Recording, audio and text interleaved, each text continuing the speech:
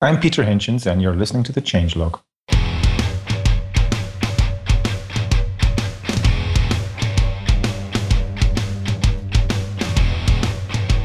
Welcome back, everyone. This is the Changelog, and I'm your host, Adam Stacoviak. This is episode 205, and on today's show, we talked to Pieter Hintjens. We talked to Pieter about some really deep subjects. Specifically, if you follow Pieter, you know that Pieter's dying. He has a metastasis of bile duct cancer in both of his lungs. He's not expected to live very long, a couple months based on what he's told us. This is a sad show, but at the same time a happy show because we talked to Pieter about his extensive open source career, his career in software, the books he's written, how he's given back, how he cares about open source communities. Such a deep, deep show. I really hope you love this show because this is one of those shows for us that just was magic to make, and it was a pleasure to have this time with Pieter.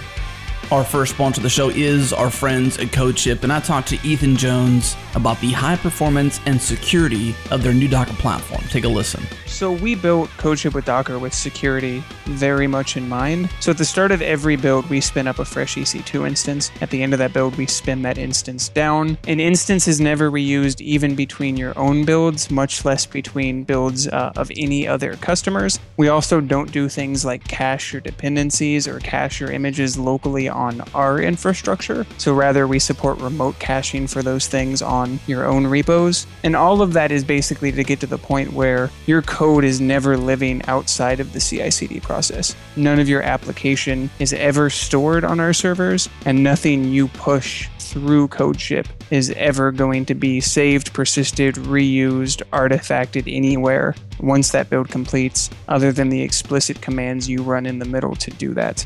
The side effect of that architecture is that because these things happen on these EC2 instances in the middle, that gives a lot of flexibility for performance because you can scale up that EC2 instance or scale it down based on the trade-offs you're looking for. So if you want a lot more resources, or if your application has a ton of read-write ops or a ton of memory usage, we can sort of up that EC2 instance for your builds. So it makes it really flexible in this sliding scale performance way, but the conversation was really more around security and around keeping everything as protected as we possibly could. How nice is it to get performance as a side effect of security? Yeah. That's awesome. All right, that was Ethan Jones of CodeShip talking about performance and security with our new Docker platform. Head to codeship.com/changelog to learn more. Tell them we sent you. Use the coupon code, the Changelog Podcast 2016. Once again, the Changelog Podcast 2016. That'll give you a 20% discount on any plan you choose for 3 months. Head to codeship.com/changelog. And now onto the show.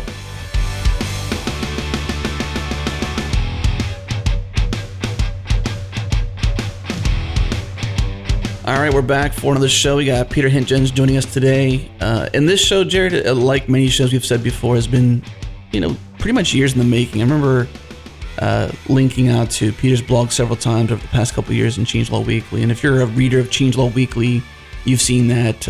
Lots of great recent posts from Pieter from that blog there. But what's the best way to open the show up, Jared? We got a fellow that's been in decades of software development, leading communities, ZeroMQ, living systems, several books, an expansive blog. I mean, how do we open this show up? What's the best way? Yeah, it's a tough one to know exactly where to start. Of course, we always like to talk about people's origin stories. So, Pieter, we definitely want to hear that from you. But maybe we'll first mention that a large majority of his work has been building distributed systems and protocols, and he's written 30 protocols.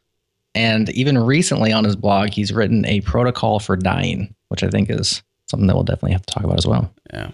Pieter, thanks for joining us. Glad to be here. Thank you, guys. So I guess the way we typically start a show like this, especially with someone with such deep history, I'm sure you've shared it sporadically or specifically in your blog. I haven't seen an exact post that just shares your history. There's been some recent posts that have touched on that, but how far back should we go to find out what got you into software development? So I was very lucky because I chose computer science in the days when this was just a very young thing at university. It was the first year, I think they had this in York University in England where I studied. And it was the most boring, tedious, horrible stuff. I was just better than the math, which was even worse. Stuff like, database normalizations, and I couldn't stand it. And my mom bought me a little computer, a VIC-20, and I began writing games in BASIC, as many kids do. And then I began writing games in assembler because the BASIC was limited. And then Commodore very kindly sent me a Commodore 64 and a printer and a disk drive for free. Wow. And I was selling these games, and the assembler was kind of, it's a lovely CPU. It's a RISC. It's got 8 instructions. I think it's almost got nothing in hardware. You do everything in software. And I got into this just obsessively. And I was doing really badly at university. I mean, I was getting, like 30%, 40%, 60%, really bad results. So I took a year off and just programmed for a year and made games and sold these games and paid off my university costs and so on. And then after a year of that, I went back to university and picked up, and it was all new. I had not seen this stuff before. It was all from the year that I'd missed, or the year after me, kind of. And it was so easy.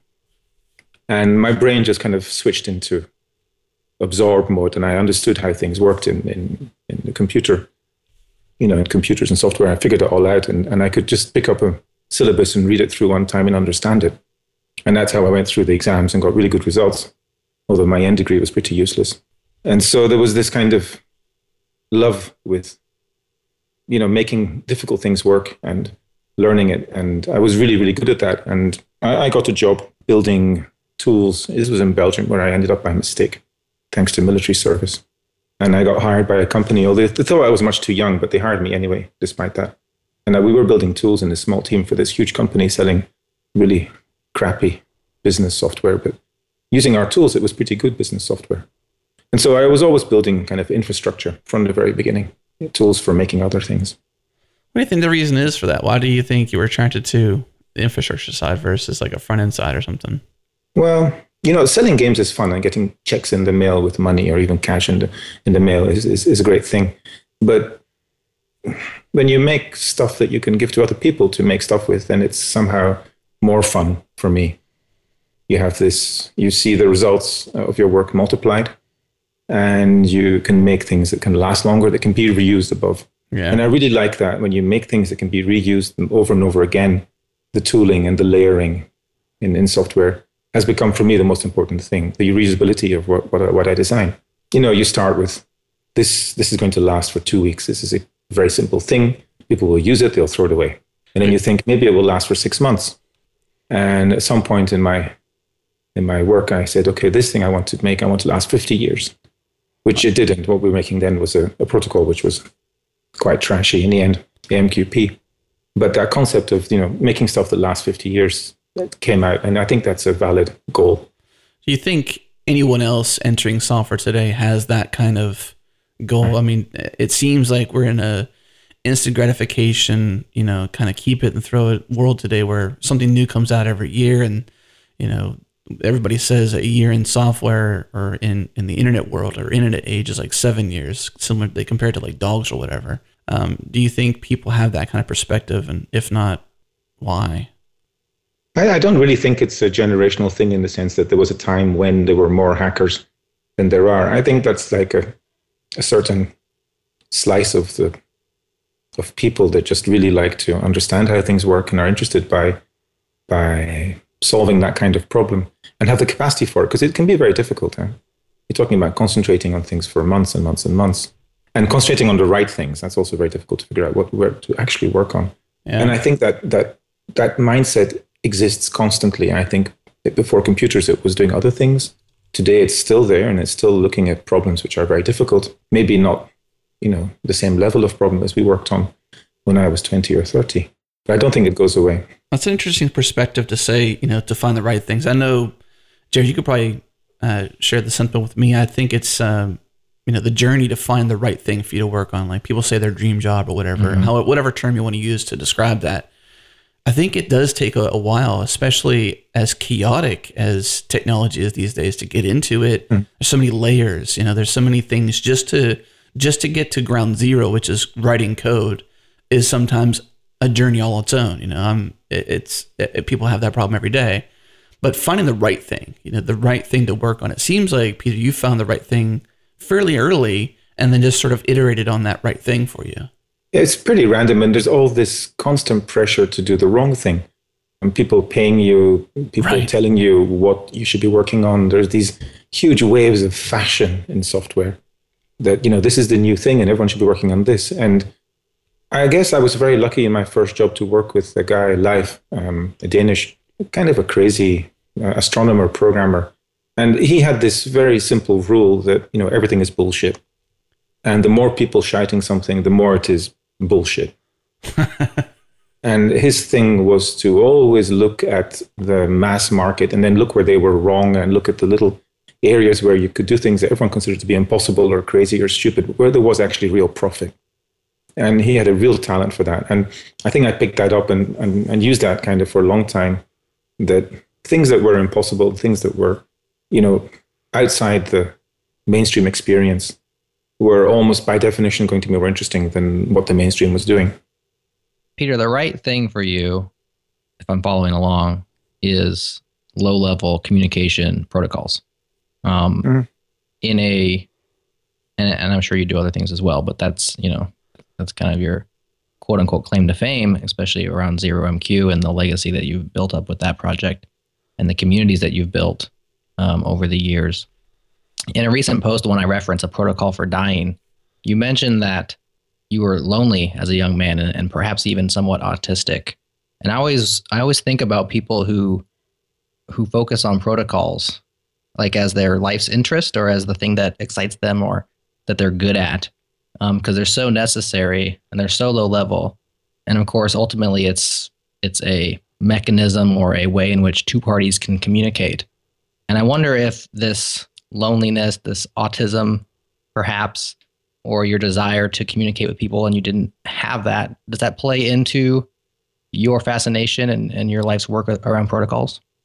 So the protocol I'm most proud of actually is one called C4, which is a contract for collaboration. It's the rule book that we use in the ZeroMQ community.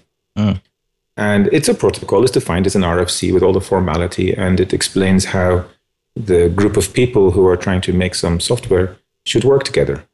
And I really like that protocol because it works really well. I mean, we've tried it now for years, and it works almost magically well. And it's written kind of from an autistic viewpoint where you don't really care what people feel as such, but you do care that they do feel. And so there's this kind of very brutal approach to human nature in there where, how do you solve bike shedding? Well, you look at the emotions involved, you look at the why people argue, you look at the fallacies that people have in their minds, and then you reposition things so they go away. And to do that takes a certain distance from, it takes a certain distance. If you're involved and you really care too much, then you can't do that, I think. So I love working with people, and I think I'm hyper social. I've made hundreds or thousands of friends in the last years as I've gone around the world with conferences and so on. And that's one of my great pleasures and happinesses in life is people, other people. I appreciated that, what you had to say in that article, in this article, especially around your desire to reach out to when you go to conferences. I had never really thought about it like that. Like everyone there wants and expects to talk is a quote I'm pulling from that post of yours. And you said you rarely talk about technical issues. Read the code if you want, and it's kind of funny you're on a podcast like this to obviously talk about this and many things. And we'll probably talk about some technical details, but I never really thought about when I go to conferences that what people's desires are for going there. And maybe even in your case, Jared's question to you and how you're saying you're a bit more hypersocial. I think that's kind of interesting, to pursue these strange, chatting with strangers or being in unique situations to sort of force yourself to talk to people like that. Yeah. And this hit me a while back. I was in a panel debate in a conference in Greece, and we were discussing, someone was asking about the physics of software and why bridges don't fall down and, software does. And I had this wisecrack answer where I said, well, the physics of software is people and psychology. And you figure that out and you can make solid software. And everyone, they were just dumbfounded. They had no answer to that. And this struck me as like, okay, that's it. That's the key to what I want to do is people. And it's our limitations and how we work together that lets us build big systems. I think this is becoming proven and obvious now, but then it was kind of a bizarre thing to think about. You know, we don't work well alone. We work well in groups. And how do you organize that? It strikes me, this interest of yours. I was surprised when you agreed to join us on the show. And just to kind of point out the elephant in the room, if people are wondering why Pieter is writing a protocol for dying, is that you're terminally ill. You have, you said a metastasis of bile duct cancer? Yeah, so I'll tell you the story briefly. So about 5 years ago, well, it must have been about 7-8 years ago, I ate some bad sushi. That's what I think happened. And there's this little parasite that lives in fresh farmed fish in Southeast Asia. And if you don't cook the fish or really freeze it very solidly, then this parasite gets into your duodenum and attaches itself to the bile duct and begins to produce carcinogens. And this is one of the major killers of men specifically around 50 in many Southeast Asian countries. But these are very poor people. And this disease is basically just an ignored disease. Wow. It's almost unknown in the West, and it's almost unknown in wealthy countries. And so there's been very little study into it. And there's very few people who survive the diagnosis. My family has no history of cancer. I have no liver problems. I mean, I do like to drink. I've always enjoyed that. But I have no liver issues, and I have no, other reasons for cancer. So I guess a few years fast forward, and I begin to turn yellow. So I check myself into the hospital, and they have a diagnosis of bile duct cancer. And it's operable. They say, yeah, we'll cut you open. And this is terrible, terrible operation. They rewire my whole digestive system, basically. And I shouldn't have survived that. Normally that was already diagnosed bile duct cancer. You're dead. It's very fast moving, and it's very difficult to see it until it's quite late. So I've had 5 years to put things in place. And I've always felt that this was like borrowed time. I didn't take it. I was very happy to survive, of course, but I was kind of euphoric for about a year, and then I began to figure out, okay, what happens if I actually die? And I've begun to put things into place little by little and aim towards, being replaceable, being redundant, in as far as that's possible. And then I've had scans every year, every 6 months, blood tests and so on, and nothing. And then this year in February, March, I have this cough which won't go away, and I go and get the scan finally. And it turns out it's come back and it's metastasized in both lungs, and it's pretty invasive. And so my oncologist looks at me and says, well, yeah. And now we're doing chemotherapy, which is also pretty brutal. But it's really just for show. I think for data, there's no real evidence that this cancer responds to any chemo at all. So yeah. So yeah, you have limited days, and so I was quite surprised that you'd be willing to, spend an hour and a half on a Skype call with two people you've never met before in your life. But then I started reading more about you and your life's work around building communities, not just around building software, and this interest that you have in meeting people and seeing new perspectives. Yeah. And how that's one of the things about your life that you've loved. And so then it started to clarify why you said yes. Oh, this is awesome. Yeah, it was even tough to ask him to come on the show. I don't know if that made it actually into the show or not, but just, I've been fans of Pieter's for years now, and it was just a touchy subject. I was like, I don't know if that's okay. Is it okay to ask somebody to come on the show, considering like we've wanted to have you on the show for years, and it just never, became a thing. We just never reached out yet. And, I guess in that note too, you always feel, maybe this is a side note for just in general, but you always feel like you have time, Yeah. And whenever you're hit with the moment when you don't have time, it's sort of like, it's obviously not a good thing, but you sort of kind of kicks you into high gear to make some action and do some things. I think you hear my kids in the background. That's okay. That's perfectly fine.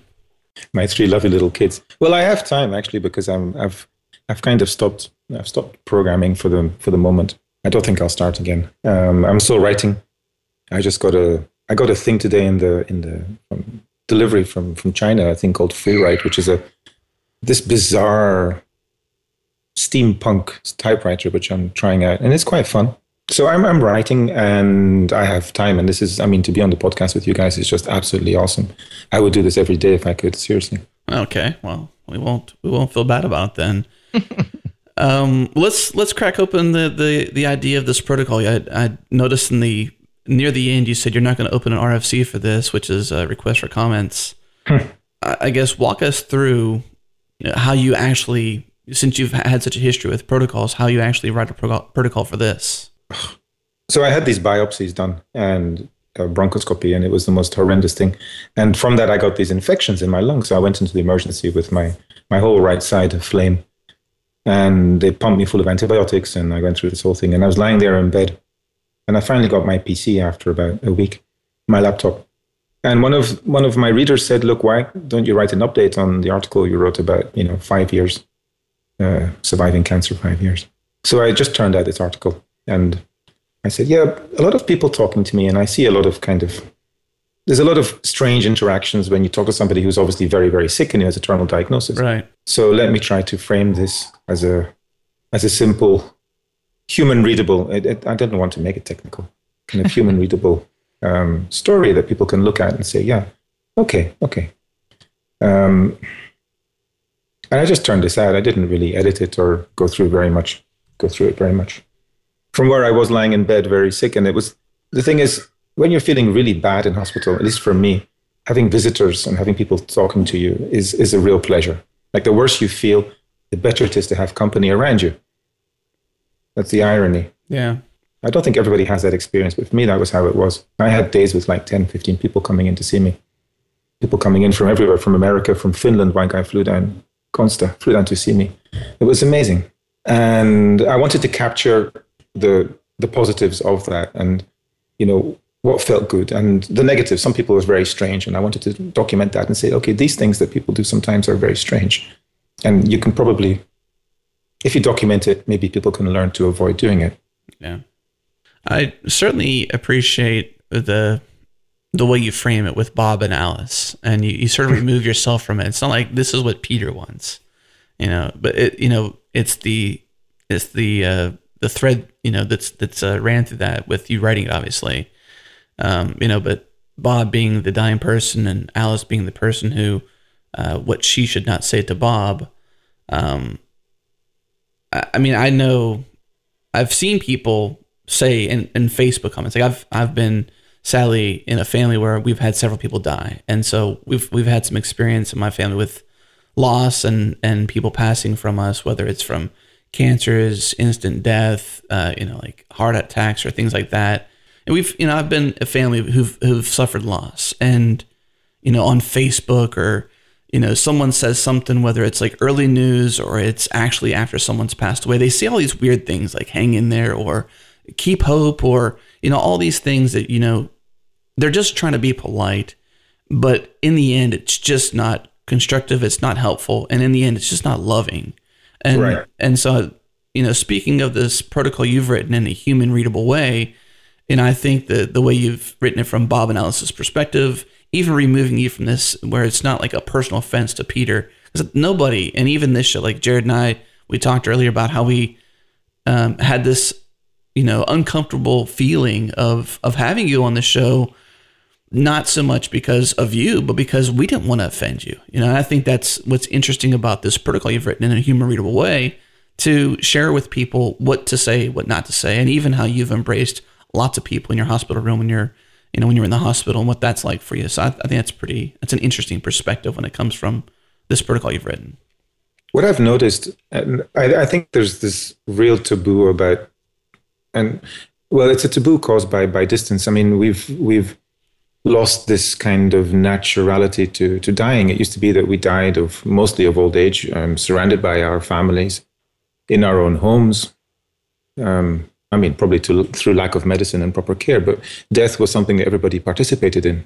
And we've lost that. I mean, most people die away from home. They die in hospitals, they die in road accidents, but the dying isn't a social process anymore. And that means that the living are very, very uncomfortable with that. It's become something taboo and hidden. And when you have to cross that boundary and talk over it, what do you do? What do you say? There's just no culture for it, no background for it anymore. We've lost that.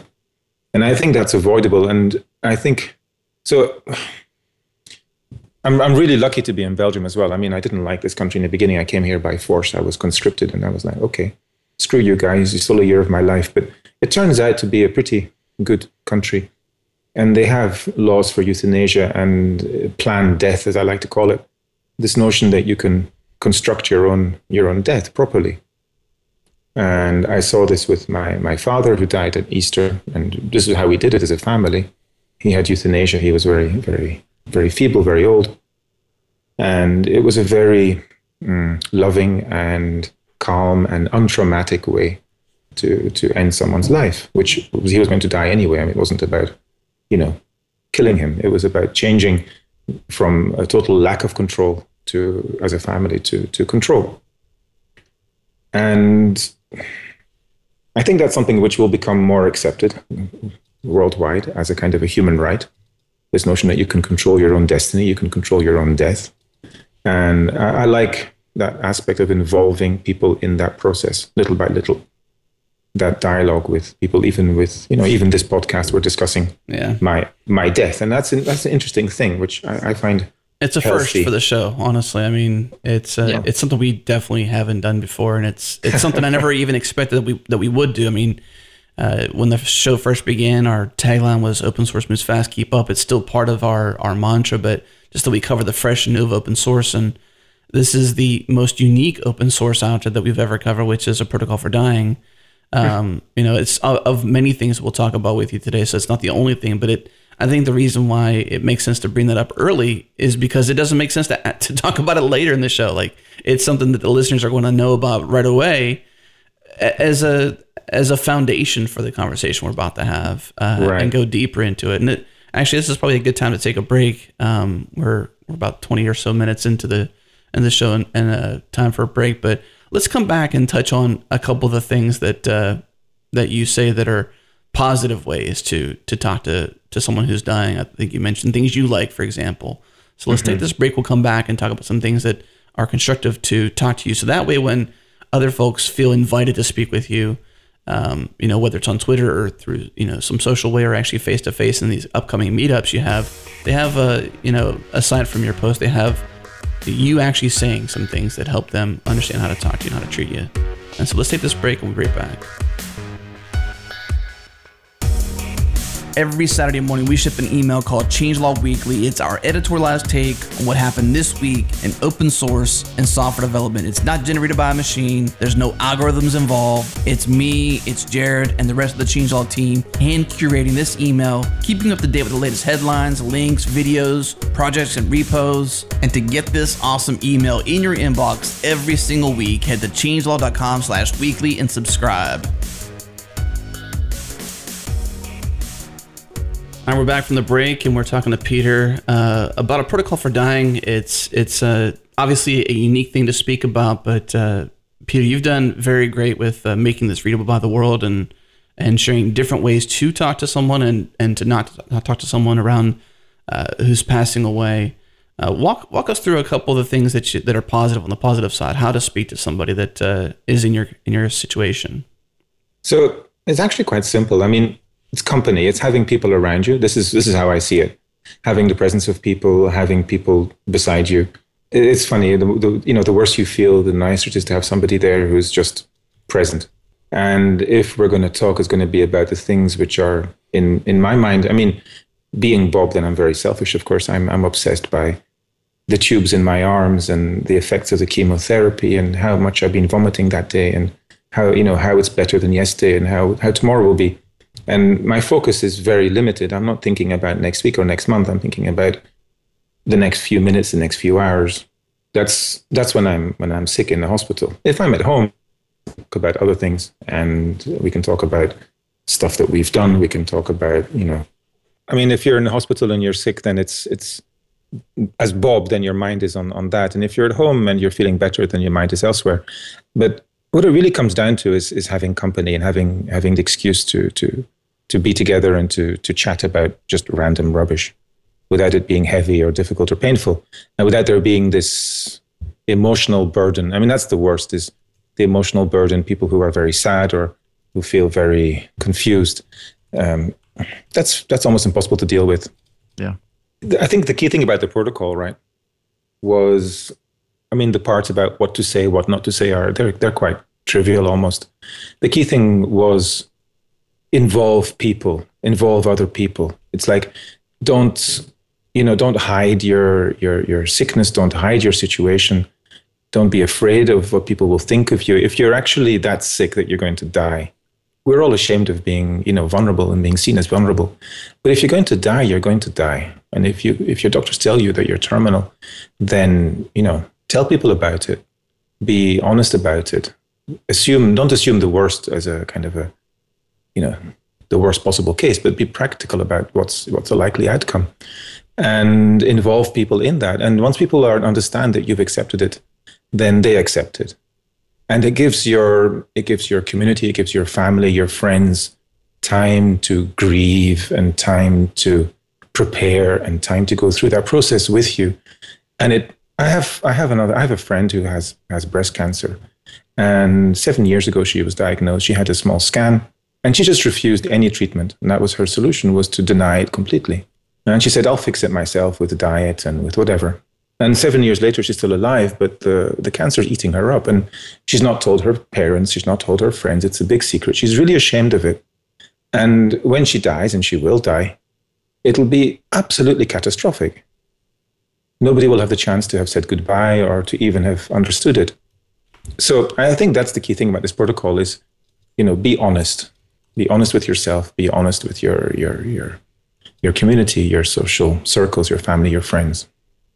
One aspect of that and preparing for death is sorting out your life, closure, wrapping things up, making sure that your desires moving forward are held. That's something that many people that aren't ready to deal with their own death, or they feel like it's far away from them, often don't do. And so you leave people in the lurch because they don't know what you wanted. Yeah. For instance, you're supposed to create a will when you're healthy, not when you're sick, because you never know when your life's going to be over. So in many ways, it's an opportunity that you have. All of our days are numbered, but yours are particularly numbered so far that you don't think you have very many of them left, that you can actually put your things in order and you can pass the baton. Right. You have kids, you have family, and so you have all those aspects, which are the most important things in terms of passing down your desires and your thoughts and making sure that your kids are well established in who their father is and all that. But from the technical software community side, these things that you've been really your life's work in terms of community building in the software space, there's a lot of stuff to think about there as well. And it sounds like you've done some thinking on how you actually pass the baton, for instance, in the ZeroMQ community. Can you talk to us about that? Right. So this has been actually a long process. I've been working for years to make myself redundant. So I'm the gatekeeper of the community. I'm the benevolent dictator for life. And for a long time, I had to feed the community. I had to put a lot of effort and quite a lot of money into it. I got the money back. I mean, I got good business from being the ZeroMQ guru, but it was a big upfront investment, and it was a continual investment in keeping things straight and keeping problems away from the community that were potentially very dangerous. And so it was a very deliberate thing over the last few years to make myself less important. I was always a contributor and I love writing code, but I didn't want to be the person making the decisions, like when do we make a release, or do we merge this patch, or is this person a valid contributor? I wanted these decisions to be made by the group in a decentralized, autonomous, reliable, robust fashion. And that's succeeded. And that's kind of the core of our process, the C4 process is. So we still have, of course, dependencies for things like domain names and trademarks, and ultimately the deciding voice when there is a real conflict or a real issue. And I'm very lucky. I'm very lucky to have the time to do this, but also I'm very lucky to have a group of contributors who are absolutely amazingly good. I mean, the level of the people who've come to, we have these hackathons once a year in Brussels. before this huge open source meetup called FOSDEM. We have these hackathons for a few days. And the people who come there are just awesome. They're amazing. And one of them is my friend Doron, who is an Israeli, he's a bit younger than me and has more hair than me and smiles more than me. But he's been using our process. He's been using ZeroMQ. He's the author of the Windows NetMQ library, which he's rewritten 3 or 4 times. And the man he's a fantastic developer. And I've seen him work with people, and I've seen him basically as a younger version of myself. So I'm like, okay, Doron, you idolize me. I'm going to give you the baton. And he's like, my God, what do I do with that? I'm like, okay.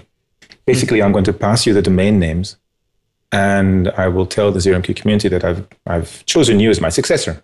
And they can argue, they can bitch, but they won't. I mean, they trust me. And it's a good decision. And it comes down to actually this very interesting situation where we have no foundations and we have no committees and we have no centralized infrastructure. We have one guy who owns a few domain names. He owns essentially zeromq.org and pays for that and has the consensus agreement of the community that he's the guy in charge. And that's it. And it's a very lightweight baton to pass on. Imagine that there was a foundation with a board.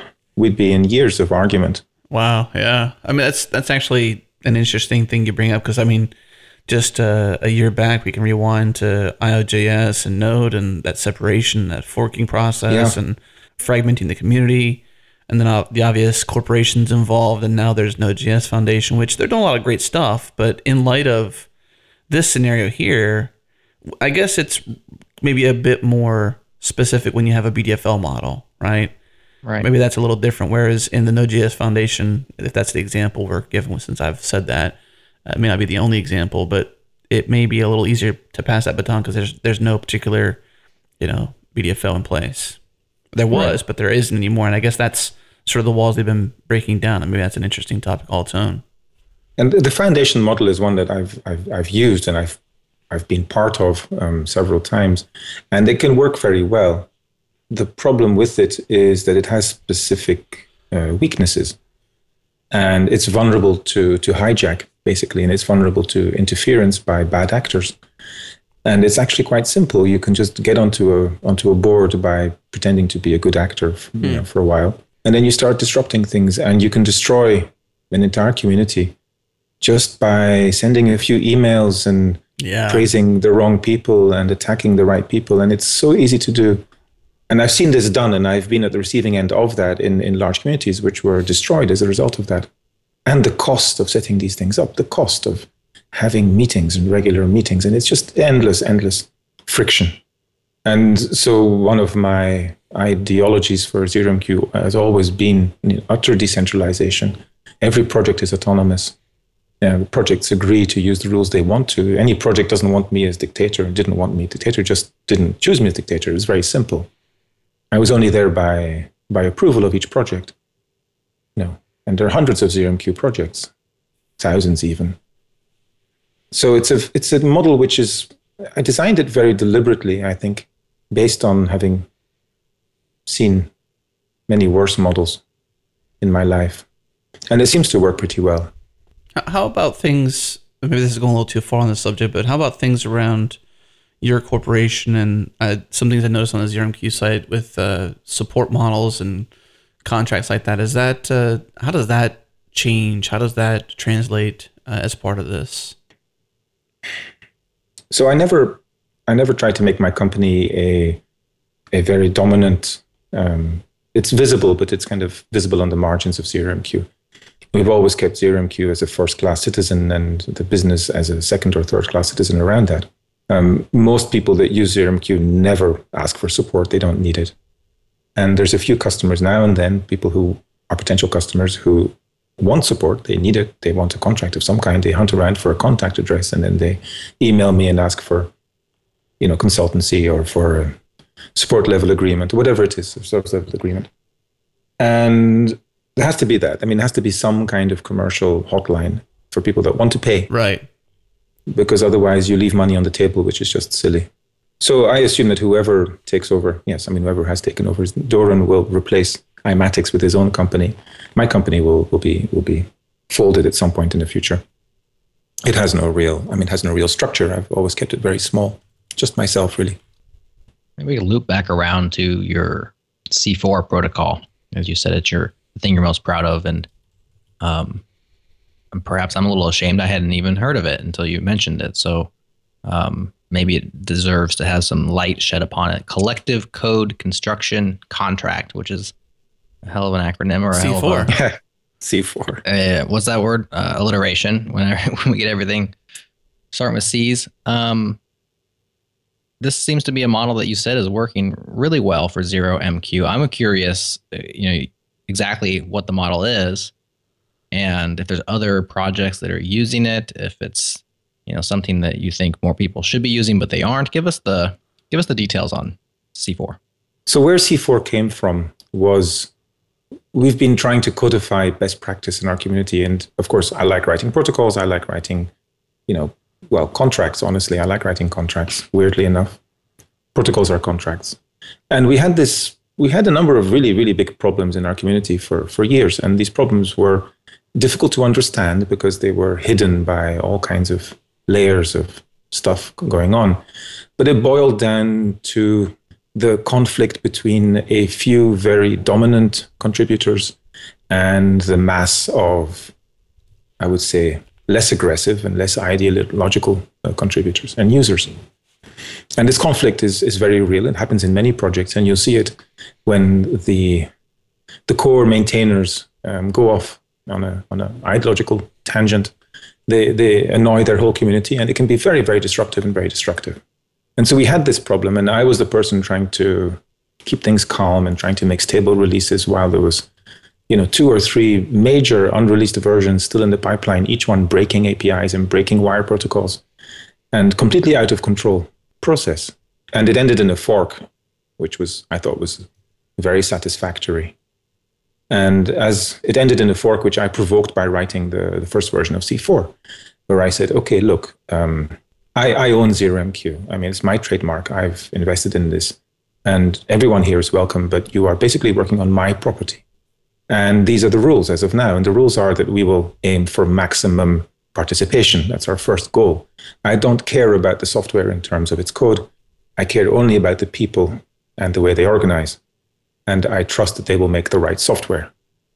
And that's already is a very brutal statement to say to people who are focused on software first, and people seems so counterculture. Yes, it's a very aggressive thing to say, and that annoyed a lot of people. Well, a few people. And then I said, right, this is how I see it working.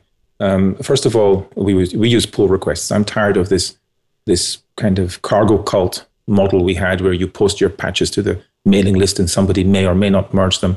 Well, it works for Linux kernel, it'll work for ZeroMQ. It's a trashy model. It's based on no understanding of actual dynamics. It's just based on trying to imitate other projects.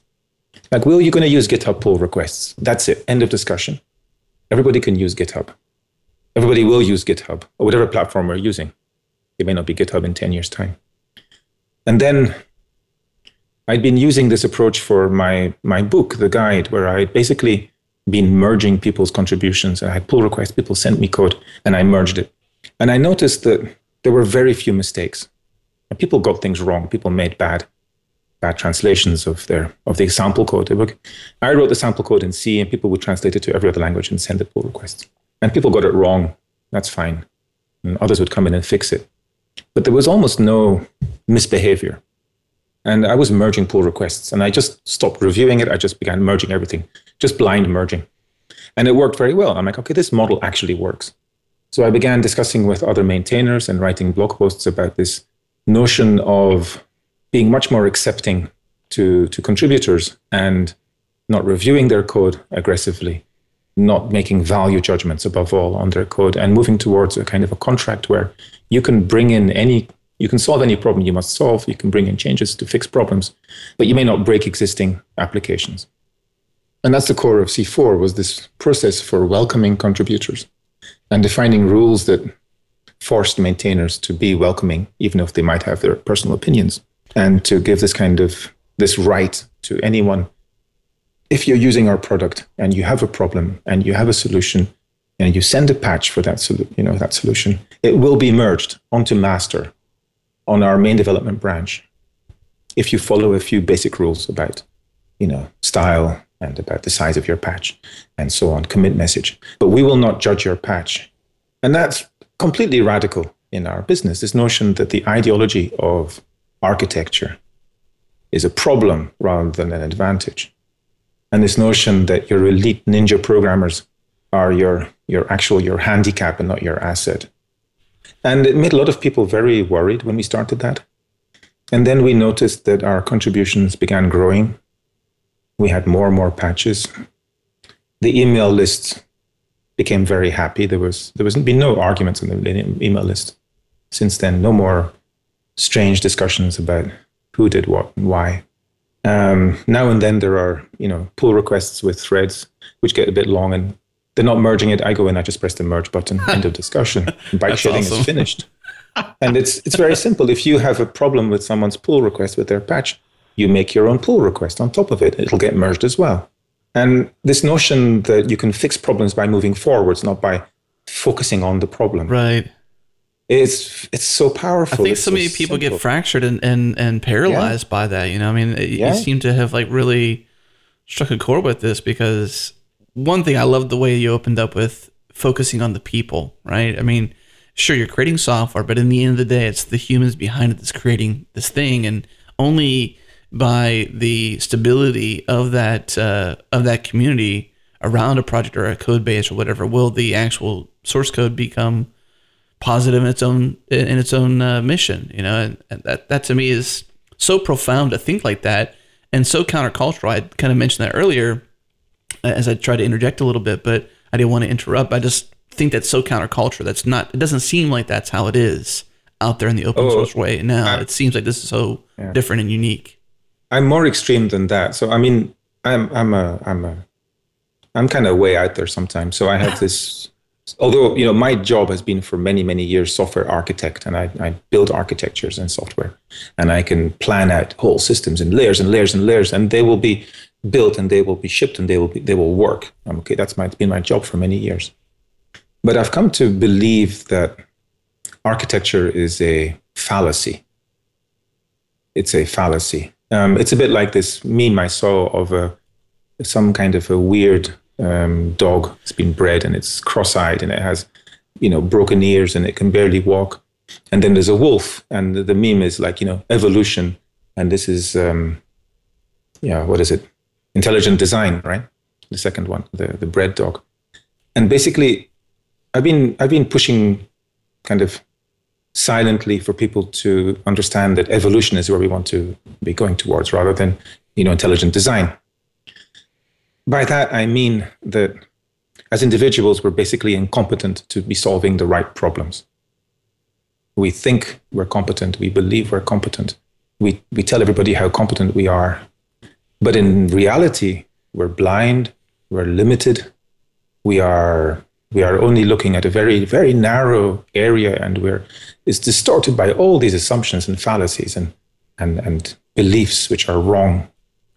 And it's only by incremental trial and error with a large enough group and a diverse group that you can actually begin to solve the right problems. And if you accept that, then you understand that the starting point is the group. You need the group, the collective, you need the diversity, you need the lack of friction in communications, you need the ability to challenge any assumption, to think quickly together, like an ant nest. I love the ant nest as a model. Ants are extremely successful, and they have this tiny genome, I suppose. Ants aren't very complex, and yet they do really, really complex things. And I think that's a satisfactory. I think it's an accurate model for human behavior and for technological development. And I think that the other model, where the ant is somehow a super intelligent thing that can create out of its own brain, is a lie. It's a fallacy. It can work by good luck, but it's actually just bullshit. That's what my friend Life would have. He had a thing from Texas called the bullshit repeller, which was a spray he just spray around right when someone talked rubbish. And I think that's this conflict, between the ninjas and the community, is this kind of the lie against the truth. Well, you definitely have the experience, that bears it out. You've You've been probably there with many opportunities to spray some repellent. Let's take our last break, and we'll continue talking about this as well as community stuff. And we have some good closing questions for you as well. I mean, lots to talk about. We'll probably run out of time and think, man, I wish we had more time with Pieter, but let's take that break and we'll continue the conversation in a moment. For those of you out there who are super fans, and I mean people who care about this show, listen every single week, care that we stay on the air, we want to invite you to join the membership community for just $20 a year, and we'll give you an all-access pass to everything we do, access to our members-only Slack room, exclusive discounts from our partners, 50% off in the Changelog store, and of course, you support us so we can support open source. Head to changelog.com/membership to learn more, and we appreciate your support. All right, we are back with Pieter Hintjens. And Pieter, we've talked about a lot of things on this call. We've talked about or around ZeroMQ, which is the project that I knew you for. I'm starting to think maybe C4 will be your legacy, but nonetheless, ZeroMQ, a very interesting project. And we've just been talking about the community around it and the way you've managed it and the way you're passing the baton on. We haven't given too much to the project itself, its technical merits, its history, why people should be interested in it, and even where it's headed. So can you give us the rundown on ZeroMQ? Yeah, so the story is it's Prometheus and stealing fire from the gods and giving it to the mortals to cook their hamburgers on. We got involved, me and a couple of other of my friends years ago, in making messaging for the financial industry. These were my first major protocols. And I think at a certain point, it became clear that what we were building was actually really interesting for other people too. And the first people we were aiming at as customers were smaller financial businesses, small trading houses. And so we focused on raw power and speed and making it open source and trying to get license fees from these people who, of course, never paid anything because they were so greedy. They wouldn't pay a cent, but it was great fun. And then we kept making it simpler and more accessible. And at a certain point for me, it was like, okay, we've actually cracked the problem of building distributed systems. We know this stuff works. You know, our software ran the Dow Jones Industrial Average for years, and it worked, and it was really efficient. It was straightforward. ZeroMQ is better than that. It's 25 or 100 times faster. It's simpler. This stuff is really, really valuable. But our target audience doesn't really understand the problem space yet. And one of the biggest handicaps is the complexity of this whole thing. Distributed systems are very complex. And so we've been working towards making that simpler and simpler and simpler as a metaphor, as a model, as the learning of it. And when that works, it's a thing of beauty. So one of the stories on my article, people have been writing on my article, all kinds of comments. And one of the stories from somebody is this guy who was asked to make a prototype for the NFL. They have put RFIDs on the players, and they put little scanners around the field, and they can collect all this data from where people are, where every player is. And they wanted a system to bring that data in and pump it out to their machines. And so this guy wrote in a weekend a ZeroMQ program in C++ that pulled in and distributed. And it kind of worked, and then he went off and forgot about it. And a while later, his company folded. He was fired. And his friend at the NFL said, come work. And it turns out that his code was being used as the basis for the NFL's next-gen statistics system, which is one of their products. And it's the same code, essentially, hasn't been changed very much. There's a team around it. But the core of that was, I don't know how many lines of, 500 lines of C++. And it worked basically first time, and it's still working. And it's the same model has been working now for a year and a half, and very successfully. And deployed as proof of concept, huh? And deployed in production already for a year. So this being rolled out, and it's a product. And this is thanks to a little library which solving the right problems in the right way. Not, for a certain class of application, right? Always. Sure. And so our journey with ZeroMQ has always been to make that more accessible, easier to use, less wrapped in mystical terminology, in strange concepts that you can remove. And it's been removing concepts, making it simpler over time. Do you consider ZeroMQ complete, or do you feel like there's a lot that can continue to remove concepts or continue to innovate beyond your direct involvement? So ZeroMQ is a community of projects, and so it cannot be ever complete. There's always going to be new things. Mm-hmm. We were speaking of Node.js, and one of my last gigs was to build a Node.js binding for ZeroMQ, a new one, which I didn't manage to finish.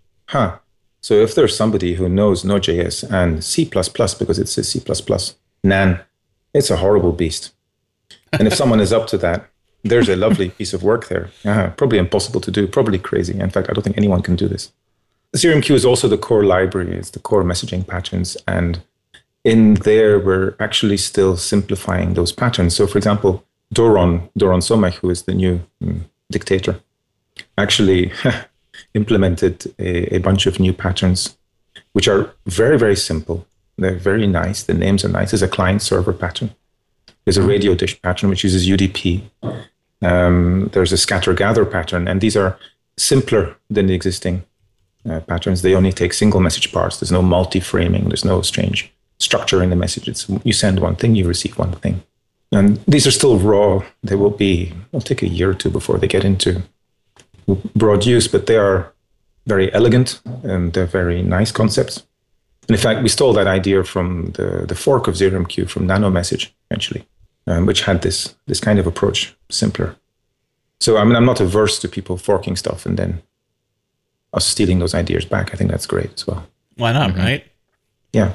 Makes sense. I've always wondered this myself as someone who doesn't go this deep into system software.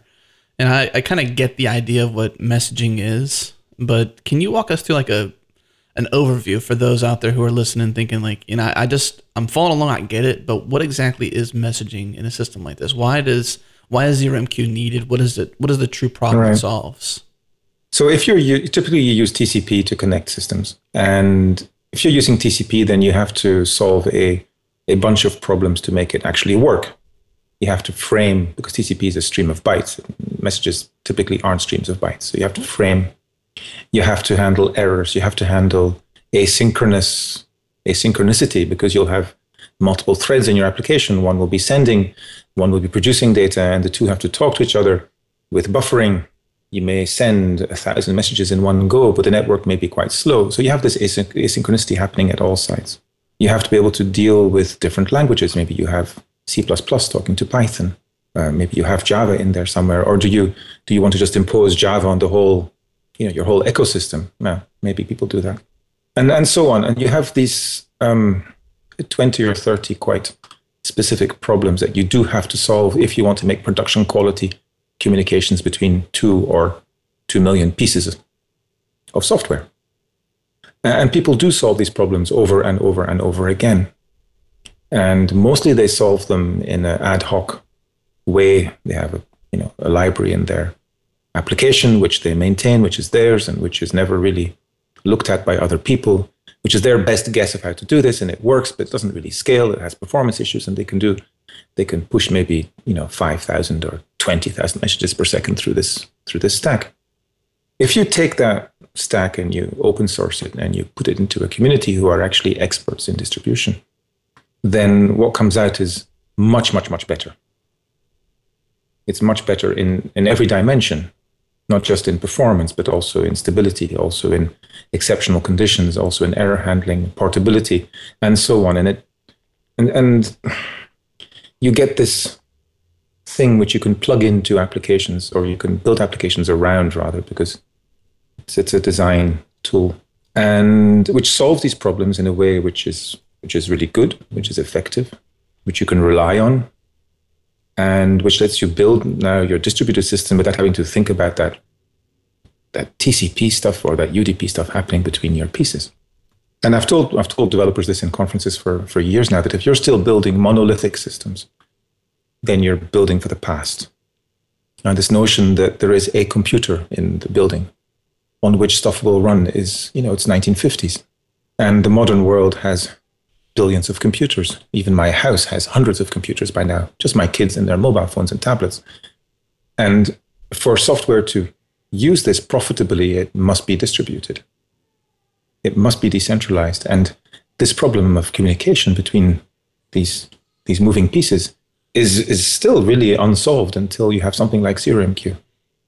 And what you can build on top of ZeroMQ becomes then really interesting. Once you've taken away this cost, and we build stuff on top like Zyre. Zyre is a kind of a ad hoc clustering library where you simply join a network and you will discover peers automatically, and you can talk to them and broadcast to them, and it's reliable. So you can chat to peers and send them stuff, and they will receive it, even if the network is very flaky.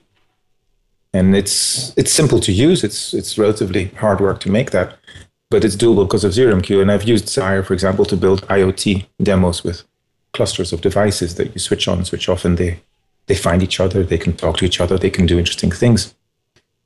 And it's just straightforward to build that kind of stuff now. It used to be impossible. It used to be literally years and years of work, and now it's a few weeks, a few days even sometimes.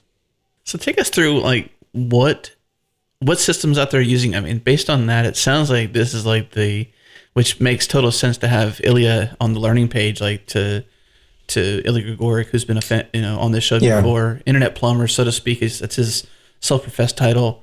But it sounds like, I mean, that whether we might know it or not, that ZeroMQ is the foundation for which a lot of the stuff we might do day to day on the internet is built upon.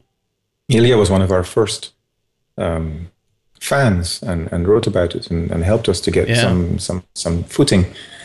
The thing about stuff like ZeroMQ is that we don't know who uses it. Really? Like literally, we have no clue. I mean, there's no registration process. There's no, we don't keep track of downloads. It's completely invisible. And when things work, nobody tells us, obviously. So we only see a very, very small percentage of users. We see people who are absolutely incompetent to asking basic questions, which we've answered often in the documentation. So they get told to read the guide, and that's it most of the time. And we get people who want to contribute improvements. So they have hit the limits in one or other dimensions, and they've gone through the code and they've understood the code, and they're like, okay, I've got this problem, here's a patch. And we have people using it in a way which creates a problem, and they're asking for help. And then we have this very small number of people asking for commercial support, and that's it. So 99.9% of users are just off the radar, and we have no way of, and we don't even want to, keep track of them. It's not interesting. Yeah.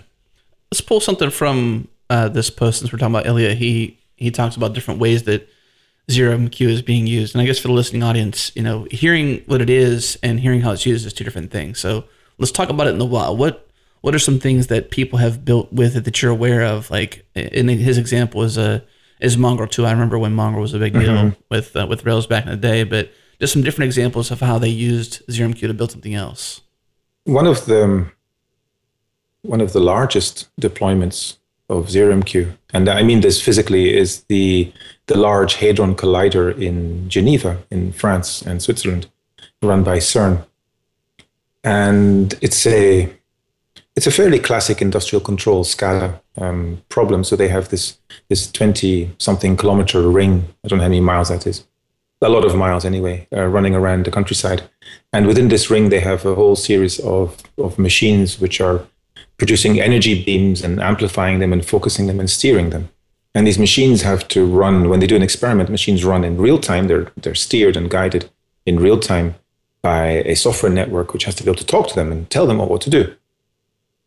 And that's the control system. The experiment runs for, I don't know, a few hours. I don't know how long it runs actually. And they collect the data by smashing the beams together. And they have this huge, massive receiver thing around the smashing thing.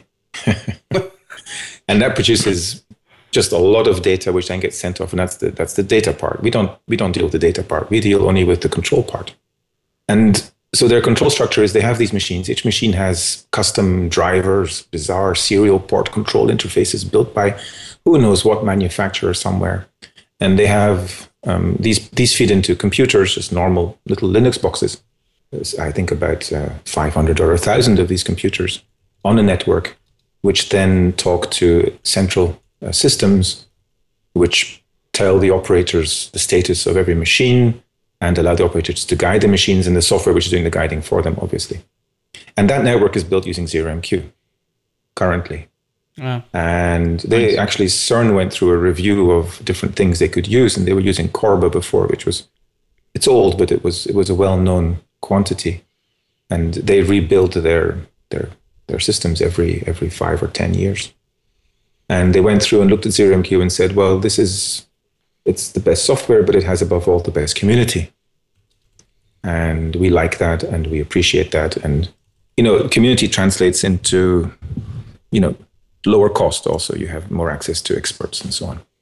And it turns out that there's actually a whole bunch of these there's also an X-ray factory in Grenoble called the ESRF. And they're using ZeroMQ in a similar kind of control system called Tango. And Tango is now built by a consortium of different X-ray synchrotrons, they're called, around Europe and around the world now. And they're all using ZeroMQ as their messaging system underneath that. So it's become the basis for systems like this. These are large systems. These are big applications. And the scale from that weekend project I talked about for the NFL. Sorry, this is maybe confidential, but it's on my blog anyway, so I guess that's not confidential. Too late, I guess. Yeah, too late. So that weekend project, up to projects which are, hundreds of people working on them. Whenever there is, bunches of computers to get talking together, and some smart person says, aha, we could use ZeroMQ for that, then there's a win. Right. There's a win for that person. He gets, career. He gets, competence in career and solves important problems, and his organization wins money. Let's talk about an unusual topic, but a topic everybody has to deal with, which is bugs.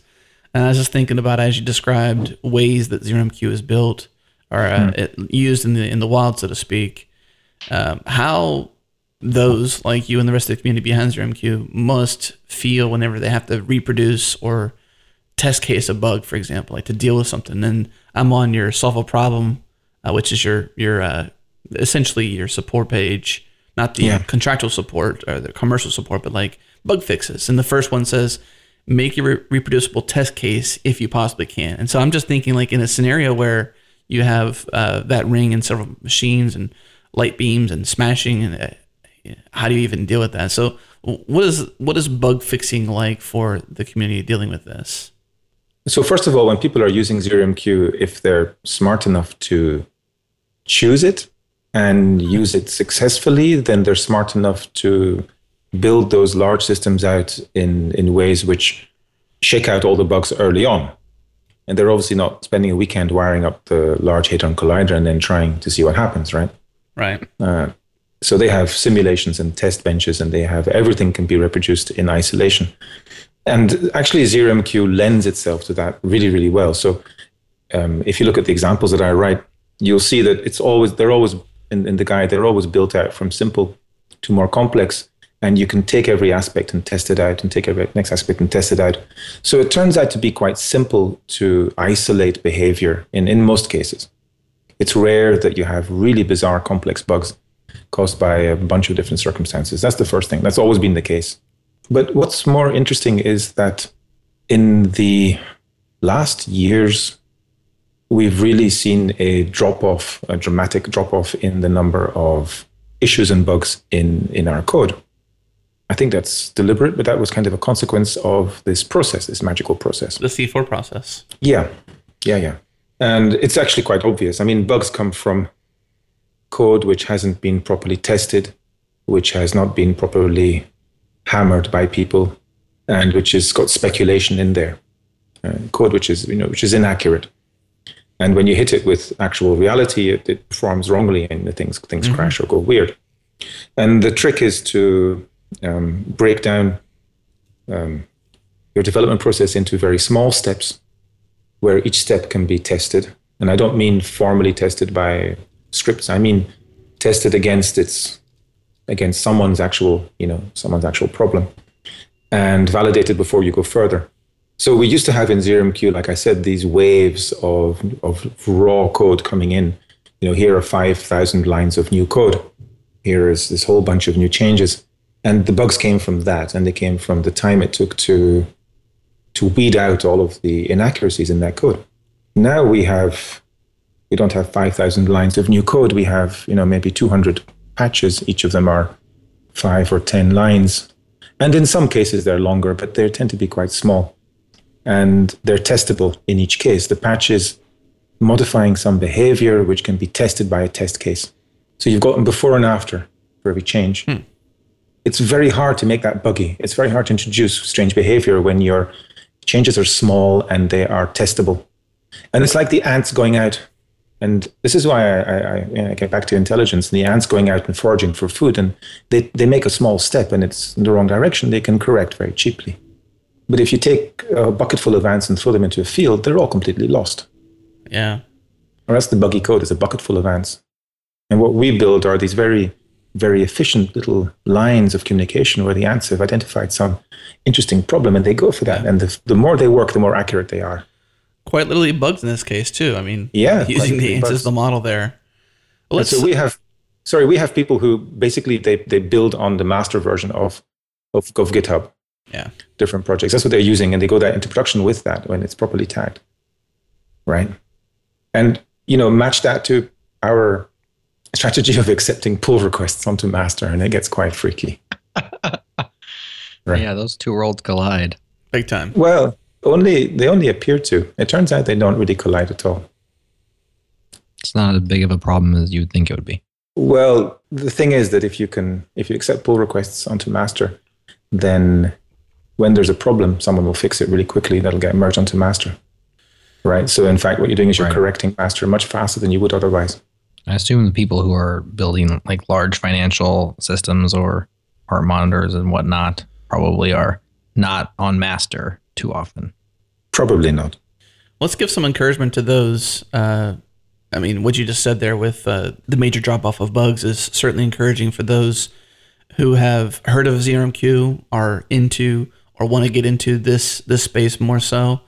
And we always like to give a good shout out to it getting started. So I know that you have a get the software page on ZeroMQ.org that certainly tells you how to get it. But what is your favorite getting started guide that you can recommend to the listeners? What's the best way to get started?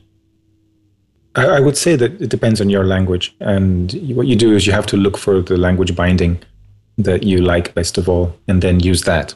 Because the actual raw ZeroMQ is C++ wrapped in C. The API is kind of weird still, and it's not the best place to start. And even the documentation I wrote is it starts there and then it very quickly switches to using a higher level C API. So the best place to start is if you're a Python developer, you take PyZMQ. If you're a Java developer, you take the ZeroMQ.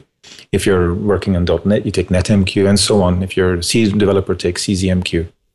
And start with those examples and start using that, and then only go deeper as you need to. Only go deeper if you have a reason to.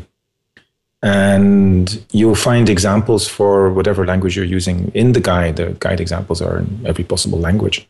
But each of these bindings has a community also, and they'll be able to help you get started. But in terms of like learning ZeroMQ, there's one book, and that's the one I wrote, which is called The Guide, and that's the guide to ZeroMQ, and that explains it. And that's where you start if you're actually going to go through the actual process of learning this as a experience. So that's at zguide.zeromq.org. So if you're listening, that's right. We'll put that in the show notes, of course, but I just want to mention that here. So it's the bullet points in the front of that page says explains how to use ZeroMQ. It covers basic, intermediate, and advanced use with 60 plus diagrams and 750 examples in 28 languages. So you're obviously got, I guess, most of your languages taken care of, because it seems like you've got, let me see if my notes are correct here, 40 plus languages that you're covering in terms of bindings, available online in PDF format. So is it like your other books where you can read it online but buy it if you want? Yeah, so it's available online. That's where it started. It's a wiki. Actually, it's one very, very, very long page. People preferred that, it turned out. I had, first of all, written chapters, and people are like, no, I want one page. I can print it off. I can go back and bookmark it, whatever. And it's also available as an O'Reilly book called ZeroMQ. And there's also PDFs you can download. I mean, O'Reilly were actually very happy with us having it as available online at the same time as they made the printed version. The printed book is really nice. I mean, it's quite a fat book. It's a large book, to be honest, but it looks good on the bookshelf. Is it as thick as the JavaScript book? The JavaScript Bible. I don't have the JavaScript Bible. That's awesome. I guess one more topic here on ZeroMQ is we talked about community, we talked about the technology, not just getting started, but what areas of the community can people fill in? Like if it's we always ask the question of how can the community help? It's essentially the basic question, but where are needs in ZeroMQ and how can people step up to fill those needs? That's a really good question. I think it's very difficult to come in and contribute to a project which has already got so much mass. It's hard to know where to start. So certainly the bindings are the kind of, these are the front end deliverables to different language communities. And they always need help. Like I said, the Node.js binding I was working on, every binding needs help in, being updated in documentation and guides for that and so on.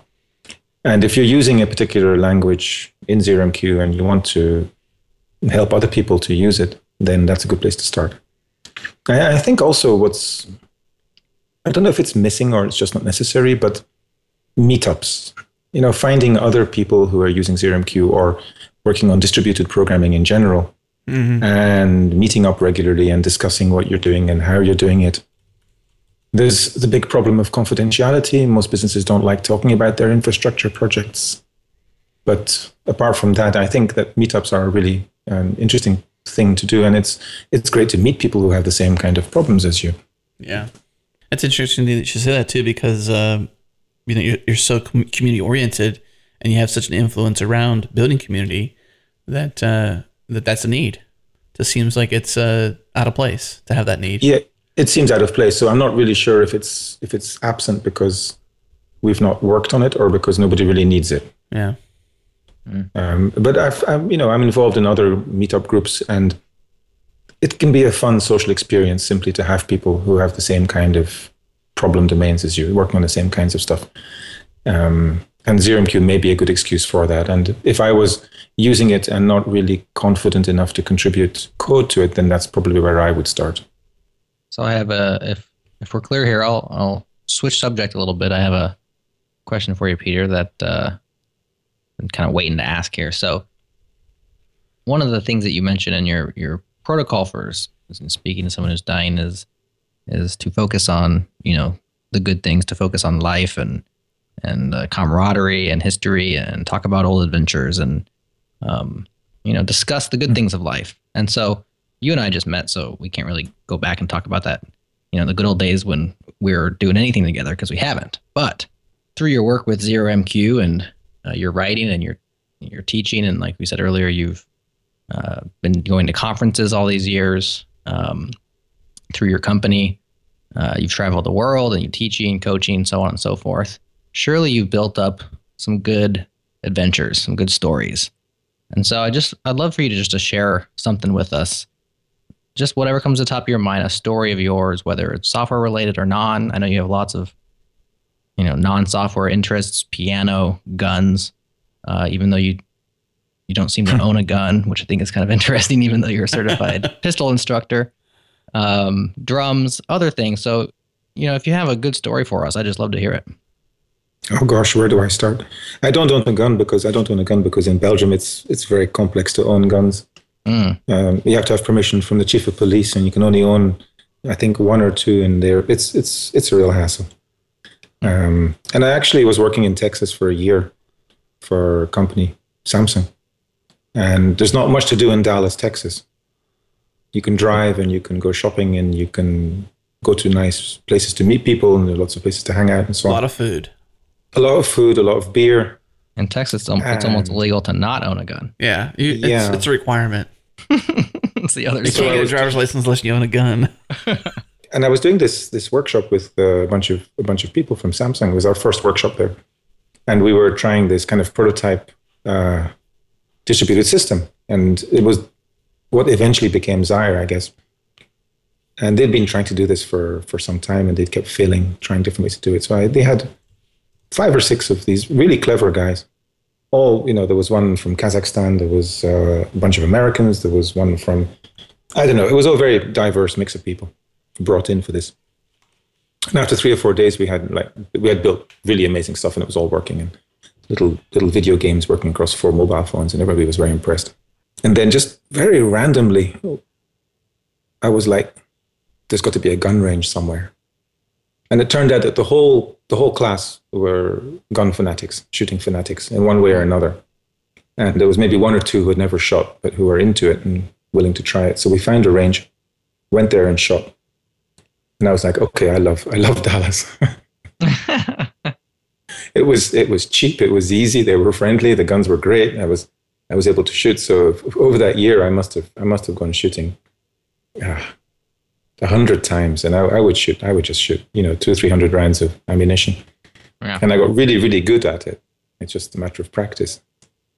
And then I decided at a certain point, this was a kind of an insane project. I mean, we all went kind of batshit crazy in this project for different reasons. It was incredibly political, and we had been trying to do stuff that everybody wanted to do. And so when we had got some success, they were trying to kill us and take it over from us, both people from inside the company and outside the company. And it was just endless politics. And so my job was to navigate that politics and just kind of beat off all the bullies and keep the team together and alive and fed. So at a certain point, I'm like, okay, I'm going to get my pistol instructor badge. So I look up I become an NRA member. Really? Because that's the NRA, the people who do the pistol safety, the gun safety in America, which is a very good job. I mean, I don't like their politics. The politics is bullshit. Right. But at least as far as I'm concerned, but their work on gun safety is really, really excellent. And so I went down to Waxahachie, Texas, and there's this amazing little gun school there. I think it's called the U.S. I don't know, the U.S. something, weapons, something. Although we don't say weapon in the NRA, we never say weapon, we say gun or pistol. Gun. Now, see, I was in the military, and it was against the rules to call it a gun or things like that. You had to call it a weapon. It was a weapon. Yeah. It was a weapon, yeah. Where's your weapon, soldier? But in the NRA, in the training, it's like, you don't call this a weapon. And everybody in the class with me, they were all ex-military, all infantry. These big strapping men with tattoos on their forearms, like their forearms the size of, I don't know, and all aiming to get their instructor certificate so they could go off into security, whatever, or become an instructor. And it was this stupid, scrawny Belgian trying to figure out how all these things worked. And I knew nothing about pistols in detail. And then it came to the practical exam. I mean, going out and shooting. And of course, if you've been in the army, you're an excellent shot with your right hand. Your dominant eye and dominant hand, as you know, right? But if you have to switch to your left hand and one eye, then you're the wrong eye and the wrong hand, then you're kind of lost, I guess. That was the case here. And so as this test went further and further, they're just completely useless. And I'd been training both eyes, both hands. So I was the sharpshooter, and they were all just so angry with me. I was like, yeah, Belgium for the win. So I had this. And then my family came to visit. My kids came, and I took my daughter shooting, and she was 7. And my parents were so pissed at me. They're like, you can't take your kids shooting. What is this? Are you crazy? I'm like, well, she can shoot. It's good. She'll never forget how to shoot. She's not afraid of guns anymore, and she knows how to point a gun in the right direction. Mm-hmm. And if ever a gun falls on the floor beside her, she'll pick it up and she'll know exactly what to do with it. So I'm personally neither gun nor anti-gun. I went shooting once at a friend's behest. I got a range, and I had a good time. But it just didn't really trip my particular trigger. So trigger. Unexpected fun.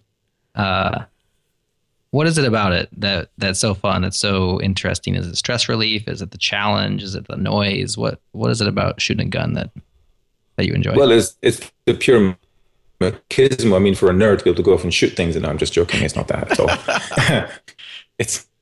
It's technically it's difficult, and so when you're stressed, or if you have a lot of things to think about, and it's the same reason I enjoy drumming. Actually, it's the same thing with drumming. Then to be able to shoot properly, your mind has to switch off. certain level, completely switch off. And there's like even your reactions when you're shooting, like your body knows a noise is coming, so you're going to jerk that pistol up. You have to switch that off as well. So it's meditation. And if you get in the zone and you're not tired and you have, your arms aren't tired and you're shooting, then it's just absolutely magical how well you can shoot. And then you lose it, again. And so it's kind of aiming for that zone, and it's a form of meditation, and it's fun. I like that. There's also kind of I guess for a European to be able to go shoot is kind of illicit pleasures for us. We don't have that really. Maybe I went shooting in Vilnius in Lithuania, where it's even more random than Texas, I have to say, but it was great fun as well. It takes a lot of breathing. Breath control is like the number one step for shooting properly, and you can't breathe well if you're fussy or thinking about other things and fidgety or frantic or whatever. That's why like motion-based shooting is really tough. Like the show 24, Jack Bauer, that's not real. Yeah, you know what I mean. That never happens. You're never that accurate.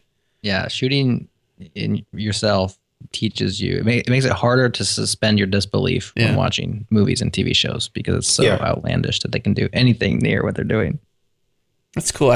Peter, I would have never expected you to come on this show and talk about and tell us a story about guns. I mean, that you just blew my mind. I mean, especially even here in Texas, that's where I'm at. It's Houston, Texas, and so Dallas is 4.5 hours away from here. And like I said earlier, it's not true. This isn't a fact, but it's basically illegal to drive without a gun. I mean, it's just so common here in Texas. We even have a saying that has a cannon in front of it, and it says, "Come and take it," because we're so relentless with our guns. We have to keep them. I don't so much have this belief myself because I'm not a true Texan. This is a total tangent, but I'm from Pennsylvania originally. So Pittsburgh area is my Steel City, Pittsburgh area. That's my, home stomping ground. So I'm a transplant to Texas, but I kind of feel there's some similarities between Pittsburgh area. I was in Pittsburgh last year, and I went shooting in Pittsburgh, and it was fantastic. Very similar. We have similar. I mean, it's the U.S., but not all states share the same things. But come and take it is a thing the Texans say, and it's like it's like that's machismo right there. Yeah, it is. Come and take it. Come and take it. That's machismo. I wanted to make a conference called Guns and Code, and I had the domain name, Guns and Code, and I was going to do this in probably in Oregon. Rent a cabin and have like a bunch of friends up there and just rent a bunch of guns and ammunition and randomly code and randomly shoot. Could be fun. I mean, could be fun. I would attend. Yeah. Yeah, I got told it was a bit too politically sensitive. Could be dangerous. Yeah. I was recently invited to a bachelor party, and it was bring your guns. We're gonna be shooting, and there'll be food there. Yeah. Like that was the invite. I was like, well, I don't have a gun, but I guess I'll go and just kind of sit back from the main group a little bit and keep my safety. But we are quite a bit upstream on that. Let's ask you this, Peter. So you've wound your career down by choice, of course, because you're ill. And so you don't have any, career or work ahead of you aside from your writing, which I assume you're going to continue to do until you can't or until you don't want to anymore. So you've accomplished a lot and you've traveled a lot and all that, written books, given talks, so on and so forth. But what mountains are out there, or what goals or problems are unsolved that if you had 25 years of a career ahead of you and not, if you weren't looking back and you were looking forward, what was something that you didn't get to solve, or a mountain that you haven't climbed yet? I guess the thing I was working on, which I'd hoped to be able to push forward, was, the Internet of shit. I mean, Internet of Things, sorry. And I have this kind of this vision that it's not even a vision. I'm just predicting what will happen. The number of smart devices, number of computers out there will keep doubling every 18 months. And it will keep doubling every 18 months and every 18 months again, doubling and doubling. And that's just the way it's going to go until the world is so full of computers that nobody wants more. And that's a long way off.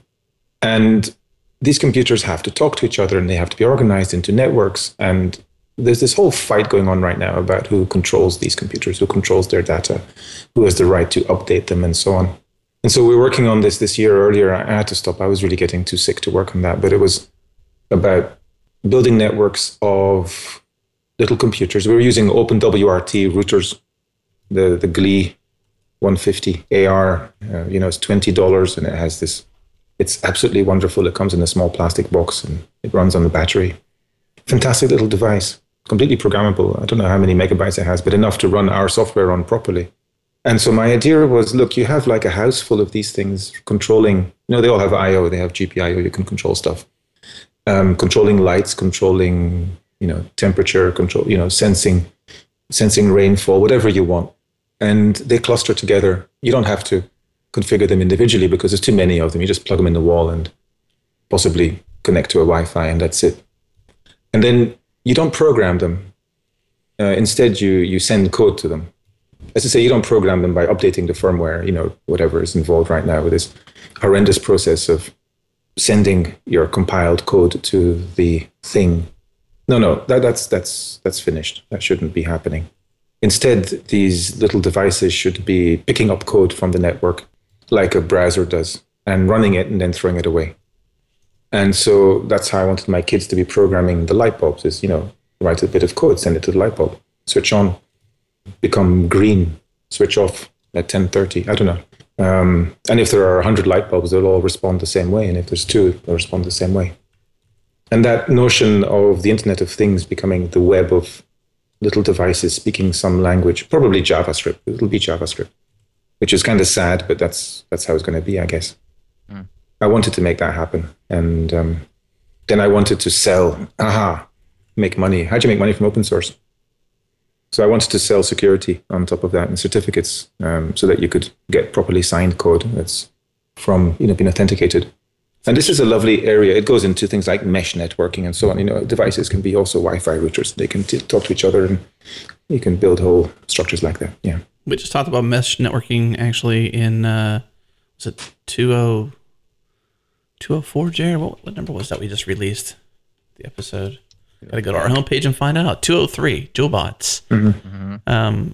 They had built, it's an interesting little project. I guess I shouldn't say little because it's quite big, but it's essentially programmable bracelets for kids, primarily girls right now, but getting kids into coding and programming those things. And they built their own little mesh network through them so that like if you walk up to another friend and they got the bracelet on and they're your best friend or whatever, then they change the color, or they have some sort of taptic, pulse or something like that. Some unique interaction that happens based on proximity in this mesh network, which is kind of interesting. Yeah, and that's totally up your iOS or IoT, whichever you want to say. Yeah, it's that proximity and that something that we lost in the internet. The concept of proximity. Yeah, and I think it's been possibly the biggest hurdle to people understanding what it really is. We used to have proximity we used to talk, and then we had phone calls, but it was still, conceptually a wire. Even this, we have a wire that's connecting us somehow. But, you send an email to some address which represents some person who may pick it up at some point in time. It gets kind of weird. And I think that there's something to be won back by recreating proximity as your connector, even if it's virtual. And mesh networking does that. Up to a point. If you have very large meshes, of course, you're back to the internet. That's interesting. Right. Have you documented any of this stuff? Is this, I think of like, this isn't a one-to-one, but similar to like Elon Musk, which must be some sort of flattering remark to you because he's got unique big ideas that he's only got so much time to do so much, Tesla, SpaceX, and whatever else. I think this is like some interesting ideas, and you've obviously got some wisdom and some bloody knuckles from being in the trenches for so long and doing what you've done. Have you put this down anywhere that somebody can kind of pass the baton of the idea or the possible idea? I write a lot, but it's all over the place. I have lots of. If you look at my GitHub profile, you'll see lots of projects I've worked on, and there's like Desire that implements this concept of proximity.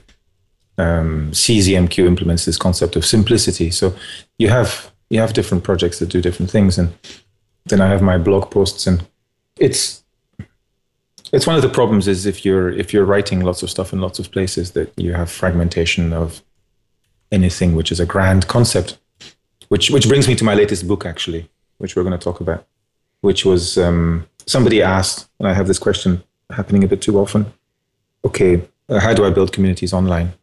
And I have these different pieces of text I've written on that here and there, left and right. And so eventually I put them together and published it as a book, Social Architecture, it's quite a slim. I actually got 20 copies from CreateSpace. I ordered them. And it's a nice little slim book, but it's like, this is my best practice for this particular problem. It's all in there. So, but that's extra work. I mean, somebody will have to go through my stuff and figure out what I was thinking about. This is a late article from you, May 17th, Building Online Communities. And this is sort of a I guess in your own words, this is an early draft from your book, Social Architecture. So how close is this to that copy? That's about a third or half of the actual book in the end. I wrote the article first, and then I went back the next day and re-edited it and added in more stuff and published it properly with a cover and so on. Gotcha. Yeah. So this one, we had pulled out here for talking through everything. Like we've talked already through Fair Authority, I guess to a degree, with ZeroMQ and C4, but something that we've talked about probably maybe almost too much. I don't know if you can actually say that, but we've talked about it quite a bit in like the last 30 episodes. It's come up at least several times, which is funding, or sane funding, as you put it, here in the toolbox. And maybe let's talk about that one piece there from the table of contents. I know it's quite a bit of stuff going on in there, but what are your thoughts on this sane funding? I know it's a short chapter for you too. Yeah, so I think it's a problem which has solved itself in some respects. So it used to be that to build a community, you had to have infrastructure, which you had to pay for. And that used to be a fact of life. You had to have servers, you had to have email servers, you had to have stuff, and it cost money, and the money had to come from somewhere. That was the first problem. Second problem was that you had to do a lot of the work yourself. We hadn't yet figured out how to really bring in people smoothly and cheaply. And until we had C4, we didn't know how to do that properly. So the cost of infrastructure has gone away almost completely. I mean, right now, like I said, the baton for ZeroMQ, it's a domain name or two. And that's it. And the rest is hosted by GitHub. We could be using GitLab. We have access to free email lists in different places and so on. So we don't have to pay for infrastructure anymore. And the second thing is that when we come to the actual cost of work, that if the process focuses on people who are using what you have, solving real problems and coming with their solutions, then it's self-financing.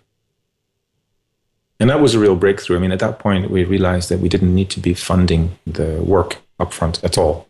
We could leave it. And if people were not improving it, that's because they were not using it. And if they were using it, they would improve it. And they would improve it for their own benefit, on their own pay time. And almost all of ZeroMQ is built by people working at office hours, being paid to improve it because it's in their own interests. And those improvements come back because of the license. And our job is to make that flow work as smoothly as possible. And that's a certain point, maybe 3 or 4 years ago, where I stopped having to invest money. And so this thing of sane funding kind of has gone away, at least in software where you can work with pull requests and incremental progress. Now, when I wrote that toolkit, originally the toolbox on social architecture, I was working in political NGOs and non-governmental organizations fighting software patents in Europe. And the problem we had there was that we had people who were working full-time on very, very complex technical legal issues, preparing drafts of amendments to laws that could be pushed through and voted on, analyzing what's going on. There was a really, really large amount of work being done by unpaid volunteers who were being basically exploited by their own organization. And it was very, very bad for them. It was toxic. And so my first job was to fix that problem and find money to pay these people or stop them working. It had to be either you stop working on this someone else takes over, or we find you a salary. And so that sane funding concept really came from that, is that if you have people who are necessarily working on something, they can't be volunteers. They must be paid. Otherwise, they burn out, and it's a cult that you're building, and we don't like cults. Is that pointing to the last sentence in that section there? Finally, watch out for individuals who take on too much risk without adequate reward. They can be vulnerable to burnout. Something you'll talk about in the next section. So that's kind of leading into the market curve. But I think that's a risk anybody, any community has to watch out for, is anybody who takes on too much without reward. Because we're humans. We want some sort of, affirmation back, even if it's a pat, or even if it's not money. It's some sort of reward system that has to. Even in this case with NGOs, though, obviously they're getting not paid, right, by volunteering. So that's a whole different version of burnout. Well, burnout I've looked at in from different angles over many, many years. And what I actually think now is that it's not so much to do with, I work too hard in this job, or I gave too much for this thing. What it really is the dynamics of a relationship with a bad actor. That's true. And the bad actor is using the situation to exploit people, and eventually they crack. And if I look at my own periods of burnout in my career, and I've had several of these, I look back and I realize that in fact it was that there was somebody there who was being very, very exploitative and manipulative, and who was using people, and I was one of many who burnt out around that person. Hence my interest in bad actors as a topic, because they seem to be very, very influential. There's some people I know too that are trapped in scenarios like that, and it's so troubling to hear you say this, because I think about those kinds of people, and I've been there too, of course. But we're none of us are immune to it. But you just think of like what a trap it is, and it's almost like I think, Jerry, we talked about this once before, where you love the deceptor in a sense, and like you've been offended by somebody, but I'm thinking of things like where it's domestic abuse or something like that, where you don't go away. What was it called, Jared? Are you thinking of Stockholm syndrome? I think we talked about that at some point recently. Stockholm syndrome, where you fall in love with or taken away from. You have this unusual love or compassion for your offender essentially, and you just don't see the truth, and you kind of get stuck in this trap. And so that actually the last book I wrote before the social architecture book was about psychopaths. And because that is what we're talking about here, bad actors and the assholes in the world, the people who can use emotions as a weapon. They get really angry and then it's gone, and it costs them nothing. And they're never to blame. They're always the victim. They're innocent. They will never ever see themselves as a problem. They're always the innocents in any situation. But they manage to hurt everybody around them. And at a certain point, I'm like, okay, this shit needs to be documented. I can't say I'm going to stop it, because that's impossible. But what I do really well is I take complex questions like this and I break them down, and I try to find decent, workable answers. And I'm looking around the internet for answers on how to deal with psychopaths, and there aren't really any good answers. And this is kind of weird. I mean, it's like the only answer that people will agree on is run away. Yeah, evade. It's like evade, break contact, leave. It's like, okay, that's fine. That's easy to say. But don't you get it? Is that the basis of this relationship is this bond which you cannot break. It's like the first thing that the psychopath does to you, if you're in a job or if you're in a relationship, is make sure you have no alternatives and make sure you're stuck. So who's this book for then, the psychopath code?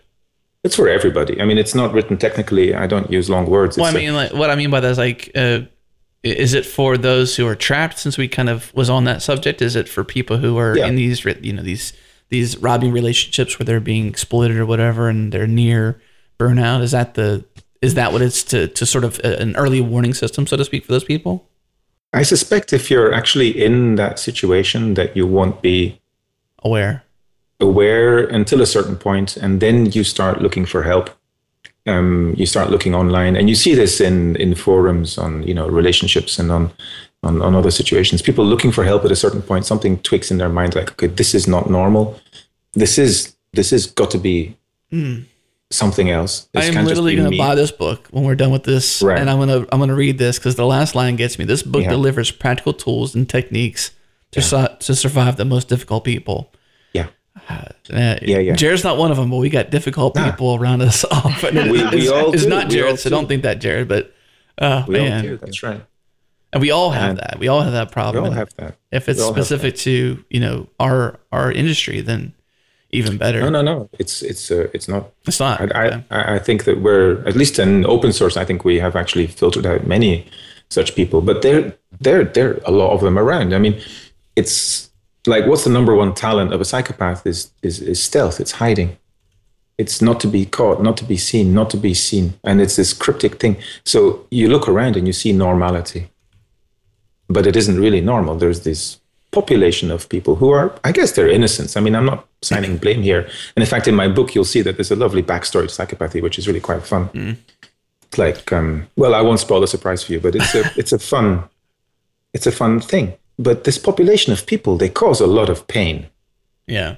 They cause a lot of pain. And I'm like, okay, I'm not a fan of pain. I think pain is something you can reduce. So this is a painkiller, right? This is morphine. It's not going to stop psychopathy, but it's going to let you at least deal with it in a way which reduces the pain. You can actually be in the same situation with the same difficult person, but once you've understood what's going on, and once you've got tools for protecting your mind against this continuous attack, then it stops. It stops. And I've done this. This is written from experience. It's not just me fantasizing about stuff. It's written from experience. I had to make this book for myself. And it works. It works. It doesn't solve the problem of difficult people. They're still there, but their power goes away almost completely.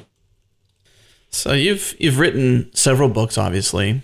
A lot of them stem from either answering a question that you've investigated or direct advice from your mind. And similar to the question that Jared asked you earlier about mountains left unclimbed, let's kind of tee this question off to you in a similar vein, but different. What advice can you give to the former self, to the developers out there, to the community of open source, whomever you tend to speak to whenever you get into book mode or you get into advice mode? What advice comes to mind most for you to those who are trying to be in this rich community of either creating software or pursuing creativity in software? I think camping out there simply because our audience is software developers, primarily people who make things in and around software, or even companies. What's some good advice you can give that isn't in a book you haven't written yet because you haven't written this? What's some advice that comes from maybe a book you won't read or won't write? Most things are bullshit in our industry. That's my best advice. I learned this as a young developer. And, don't trust the mass opinion. Seriously, trust your own intuition and look for, areas where you can be special and where you can find yourself, where you can learn, where you have space to practice. And just because things are fashionable and everyone is doing it, in fact, that's a reason not to do that stuff. Do stuff that's hard and that's different and that's freaky. And of course, most of the time you'll be completely wrong and you'll be doing stuff that no one cares about, but you will learn. And you will learn the hard way and you will learn well and you'll internalize those lessons. And to be, like, I consider myself a happy programmer. Like, I program happily. I write code. It tends to work first time the way I want it to work. And that took like 30 years to get there. So you need to be patient as well. You can't just, learn something and then become a master in it. You have to internalize so many little lessons. And making mistakes, that's fun. Getting it wrong is fun. Just don't make huge mistakes. Just don't bet your company or your house or your family on something that you can't prove. You take small steps, make small mistakes, you learn. You make huge steps, you make mistakes, you die. And then my last advice is to trust other people. Not blindly, of course, as we've discussed, but you're part of an ant's nest and your power is other people. It's not you. It's how you can bring other people into your world and be in their world and how you can share and build stuff together. That's the real power of a human being, whether you're a programmer or a writer or a cook or a taxi driver, it's other people. Mm-hmm. And that's my inspirational thought for the day. I love that. Thank you. Very good. One last question for you here, Peter, before we close out. First of all, this has been tons of fun. Appreciate you giving us so much of your time. If you were able to pick your own legacy, what you leave behind, what everybody remembers about you, what would your legacy be, and what would people say? Honestly, I'm very content with what I've been able to do so far. This was a decision I took maybe 3 or 4 years ago, was to stop working for money as a first goal and to go out into the world and become a writer. I wasn't a writer before that. I hadn't written a few things, but to actually publish books and do that as a focused job, to go to conferences and to meet people and to, go out there. And I began writing my blog 4 years ago. Everything I've done since then is what I'm most proud of. I think before that, it's mostly, there's good stuff, but it's mostly lost to history, and it deserves to be lost to history. And I think that's all the lesson is, be yourself and be happy to be yourself and be proud of being yourself. We all have unique stories to tell. And I think that's our power. I don't think that you have to be an expert in someone else's story, but we're experts in our own stories.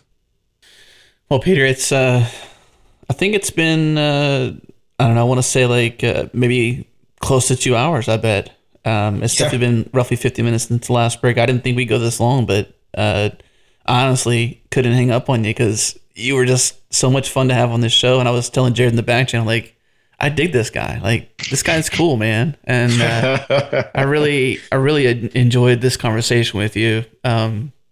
I dig you guys too. This has been a real pleasure. Awesome. We're glad to share. Even though we don't have a history with you, we're glad to pull out some of your history and well, we do now. Yeah, we definitely do now. That could be our legacy. Pieter Hintjens digs us. Yeah. I dig you guys. Yes. Thank you, Peter. It's been a pleasure to have you on the show. Any final closing thoughts before we start tailing out? Anything left unsaid that you want to make sure we bring up? No, I just want to thank you very much for this. I really do. I feel very privileged to be on your podcast. It's I have to go and listen to it because I never listened to Changelog before, I have to admit. And I'm a modest person, and this is very flattering, and it makes me feel very happy. So thank you very much. Well, good. It was an honor to have you on this show, and like I said, we almost didn't ask you, simply because I wasn't sure how sensitive the situation was. But we've been fans of yours for a very long time, and now is the best time as ever to get you on. And in closing too, I want to mention a couple of things, and you've mentioned this in your blog, the last couple of blog posts around your death and planning for it, and things like that. That you've got a PayPal link that we're going to share in the show notes, and that kind people have already sent you over $10,000 in donations, and this money is going to go to your children's lives and making their lives easier when you're not there anymore. And so we're going to put that link in the show notes, but the link, just reading it out loud here, is paypal.me/Hintjens. That's HINTJENS. So that's Peter's last name. So paypal.me/Peter's last name, Hintjens. Go there. And I think this is, maybe you can even step in here some, Peter, as well, but ways that we can give back to you. I mean, just this podcast alone, the advice you've given through your books, the ways you've given back to the community, C4, RabbitMQ, or not RabbitMQ, I had that on the brain, ZeroMQ. There's a lot of MQs out there, but that's the one that came to mind for when I was saying that, so I'm sorry about that. But, all these things you've given back, I just think, if anybody can give back anything, whether it's buying a book, whether it's donating to this PayPal fund for your kids, what are ways that you would like to see some action in light of your obvious scenario? What are some ways that you want to ask the community to step in? Buy the books. I prefer you buy the books. Actually, I get a good slice of the price on a paperback or an ebook. Amazon is very good for that. And when you buy the book, then I can give you something which you can share with other people, and that's the nicest thing you can do. Well. You heard it here first. Buy the books, people. Buy the books, people. I think that's a good thing too, because I'm gonna go and buy several of these. There's I don't know why I haven't bought it sooner. I guess now getting from a bird's eye view on what the psychopath code and your latest is about. I mean, to me, it rings home for me. there's a thread on Reddit where I did an IMA on the psychopath code, and I was absolutely trashed. What? I was trashed. I was murdered. I was told by people to kill myself. It was, what? You don't have the qualifications for this. A psychologist, how dare you write about this stuff? And I'm like, wow. And I got my bullshit spray out, and I was like, psh, psh, psh. I love Reddit, but sometimes. And I like that book. I'm really actually very proud of that book. I think it works really, really well. Well, I think we've all been there, and so talking to that with you, it opens my eyes to, I'm always a fan of finding great advice and books like that speak to stuff like that, because it's an unhealthy community, and that's part of the charge of this podcast, of the many charges that we try to help foster and lead, is just encouragement, to fan down the negativity. And these are all feds that you put in there. Positivity being in that latest book, Social Architecture. When you talk about people or things, don't talk about it in negative ways. Just people don't have to be that way. And so I'm not on a soapbox here, so I'll get down. But again, Peter, it was such a pleasure to have you on the show. Thank you so much for all that you've done. We definitely appreciate having you on the show today. And with that, let's call this show done and say goodbye. Adam, Jared, thank you so much. Bye-bye, guys. Thanks, Peter.